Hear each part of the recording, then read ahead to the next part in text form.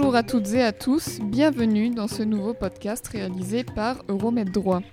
Pour ce 3e épisode, et à l'occasion de la fête du travail, nous avons tourné notre regard vers la Tunisie. Le travail décent pour toutes et tous est l'un des défis actuels du pays, surtout dans les secteurs de l'agriculture, de l'informel et parfois même du secteur privé. L'inégalité salariale et les discriminations de genre au travail sont aussi monnaie courante. Alors pour garantir une égalité de travail pour toutes et tous, l'Union générale tunisienne du travail, l'UGTT, se mobilise au niveau législatif pour faire bouger les lignes et améliorer concrètement ses droits.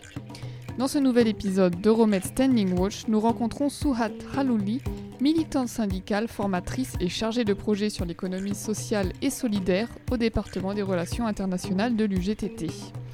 65 ans après l'indépendance de la Tunisie et avec la conjoncture actuelle liée à la crise sanitaire mondiale, Souhat Halouli ne voit toujours pas de garantie des droits économiques des travailleuses et travailleurs tunisiens. Je ne pense pas que les droits économiques et sociaux des travailleurs sont garantis. D'ailleurs, rien n'est garanti parce que, vous savez, avec les changements, on peut parfois perdre quelques acquis sur les droits. Donc, il faut rester vigilant, il faut toujours essayer de préserver l'acquis, mais aussi d'améliorer les textes juridiques et les droits. La Tunisie a, depuis l'indépendance, ratifié plusieurs conventions liées aux droits fondamentaux sur les droits économiques et sociaux. Elle a ratifié les 8 conventions fondamentales et elle a constitutionnalisé beaucoup de droits dans la dernière constitution de 2014. Donc, il y a le travail décent qui est constitutionnalisé, il y a le droit syndical aussi. Et donc, nous avons un arsenal juridique. Mais la situation actuelle, que ce soit la situation économique qui peine à se rétablir, même avant l'arrivée de la pandémie du Covid-19, et avec cette pandémie aussi où plusieurs personnes ont perdu leur emploi, et il y a aussi le problème du secteur informel, qui est vraiment très important en Tunisie. Il peut aller jusqu'à plus de 40% de l'économie tunisienne. Et comme vous savez, dans le secteur informel, il n'y a pas de droits économiques et sociaux, il n'y a pas de couverture sociale, il n'y a pas de salaire décent. Donc, la situation n'est pas vraiment en forme côté droits économiques et sociaux. Malgré tout ça, c'est la situation des femmes qui est beaucoup plus marquée par cette situation économique qui est vulnérable. Ce sont toujours les femmes qui restent la catégorie la plus vulnérable aux répercussions de la situation économique difficile en Tunisie.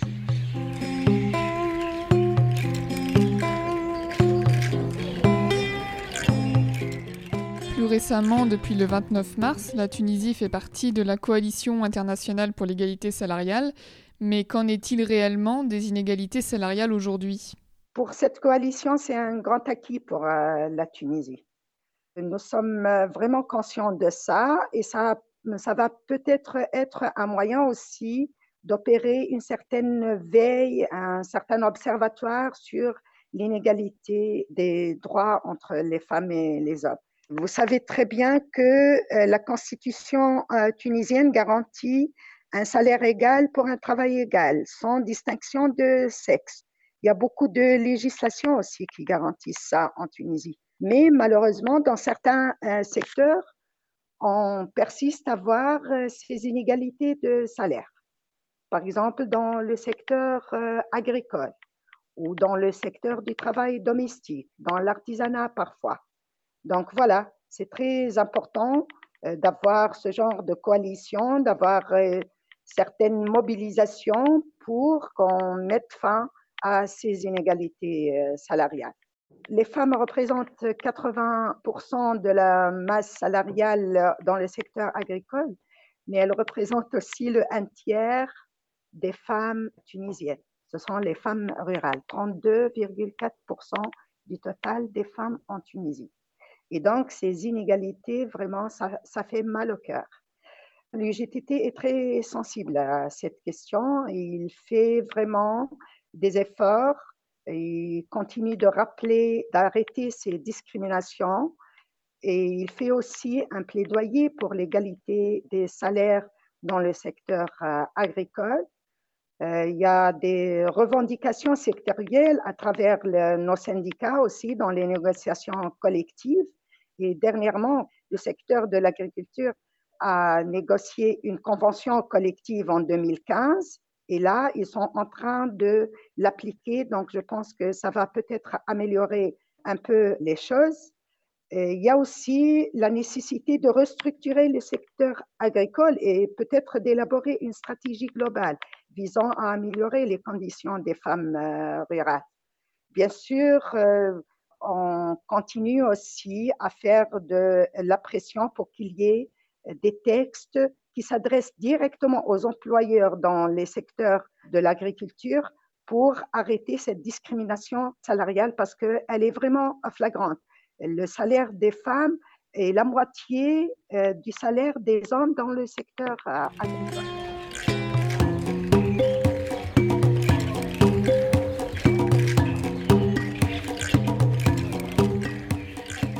Il y a d'abord la discrimination au niveau du transport.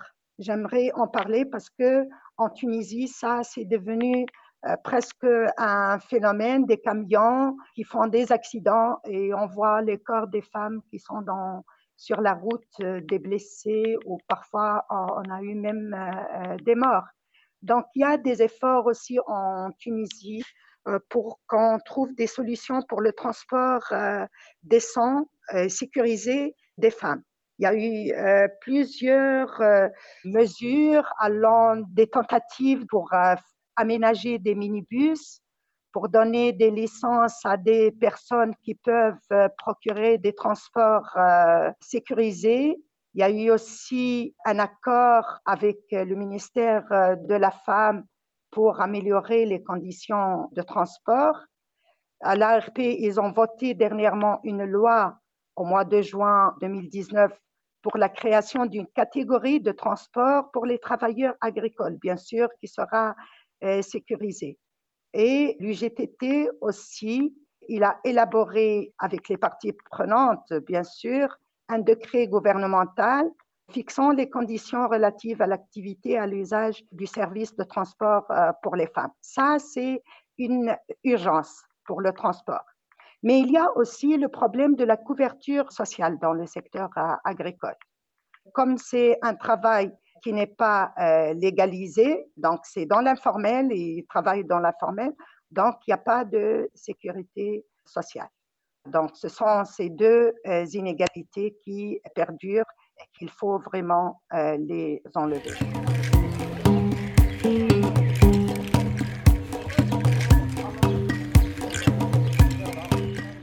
Vous savez, maintenant, avec les situations économiques et les gens qui n'arrivent pas à joindre les deux bouts, les femmes trouvent qu'avoir deux revenus, c'est mieux qu'un seul revenu. Et donc, non seulement les mentalités sont en train de changer, mais aussi il y a cette nécessité qui pousse les hommes à accepter que les femmes aillent travailler dans les champs. La Tunisie se mobilise aussi pour l'application de la loi 58 pour l'élimination de la violence à l'égard des femmes. Et il y a un grand texte sur la violence économique qui appuie un peu le fait que les femmes accèdent à des revenus, accèdent à des emplois. Et donc ça, c'est en train d'encourager un peu la mentalité à céder un peu sur ces freins. Mais je peux vous dire que réellement, ce qui empêche, ce n'est pas les mentalités, mais ce sentiment d'insécurité contre la violence à l'égard des femmes. Les femmes ne se sentent pas en sécurité. D'ailleurs, dans le milieu rural, le décrochage scolaire, ça veut dire que les filles arrêtent d'aller à l'école à cause de l'insécurité parfois. Donc, les familles ont peur pour leurs filles ou pour leurs petites filles. Donc, ils arrêtent parfois l'école à cause de ça. On a parlé des femmes travailleuses dans le secteur agricole, mais l'UGTT travaille aussi pour garantir les droits des travailleuses dans d'autres secteurs. Est-ce que vous avez un exemple ? Je peux citer le secteur du travail domestique sur lequel l'UGTT a travaillé. Vous savez que le secteur du travail domestique, il englobe plusieurs travailleurs, mais il n'est pas reconnu en Tunisie. Donc, on a fait un travail pour la reconnaissance du travail domestique. On a mené un plaidoyer pour la ratification de la Convention 189 sur le travail domestique. On a travaillé aussi sur la sensibilisation, la formation des travailleurs domestiques. Et il y en a une grande majorité qui viennent aussi, que ce soit des populations rurales, mais aussi des migrants qui sont employés actuellement en tant que travailleurs domestiques. Et donc, on a travaillé aussi sur la sensibilisation sur les droits, la sensibilisation sur l'acquis de la Convention, et on a été impliqué aussi dans les commissions qui ont travaillé sur la nouvelle loi qui va être promulguée très prochainement. Elle est en cours de discussion à l'Assemblée des peuples, la loi 118 sur le travail domestique. Et c'est une loi vraiment, c'est une bonne loi parce que non seulement elle va organiser le secteur, mais elle va garantir aussi le travail décent et les droits des travailleurs domestiques. Il y a aussi une campagne sur la Convention 190 qui garantit la sécurité au travail et surtout contre l'harcèlement dans le monde du travail. Ça aussi, on est en train d'avancer dans ce plaidoyer. Et je peux citer aussi l'acquis concernant la loi sur l'économie sociale et solidaire, qui en fait, c'était un projet de loi initié à la base par l'UGTT en 2016, qui a conçu le texte, l'a présenté au gouvernement. Le gouvernement l'a discuté pendant 2 années et en 2020, on a eu l'adoption de cette loi, qui est une loi cadre et qui va vraiment organiser le secteur de l'économie sociale et solidaire et aider à son émergence. Actuellement, on est en train d'avancer aussi sur les textes d'application, qui sont 6 textes d'application. Et l'UGTT est très bien impliqué dans les commissions qui rédigent ces textes à travers le département de la législation de l'UGTT.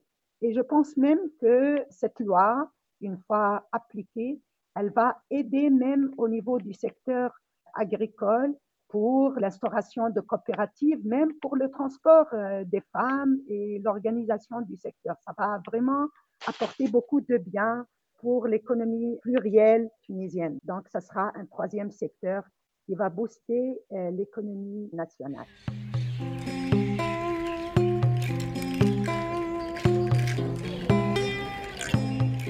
La bataille et la lutte pour la promotion des droits économiques et sociaux ne s'arrête pas. C'est une bataille continue et c'est l'affaire de tous et toutes, que ce soit les syndicats, les employeurs, la société civile.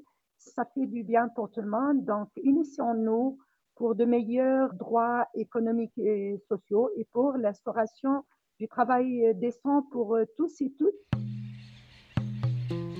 Merci. Pour en savoir plus, n'hésitez pas à consulter notre site internet www.euromeddroit.org. Nous vous souhaitons à toutes et à tous une belle fête du travail 2021 et à bientôt pour le prochain épisode d'Euromed Standing Watch.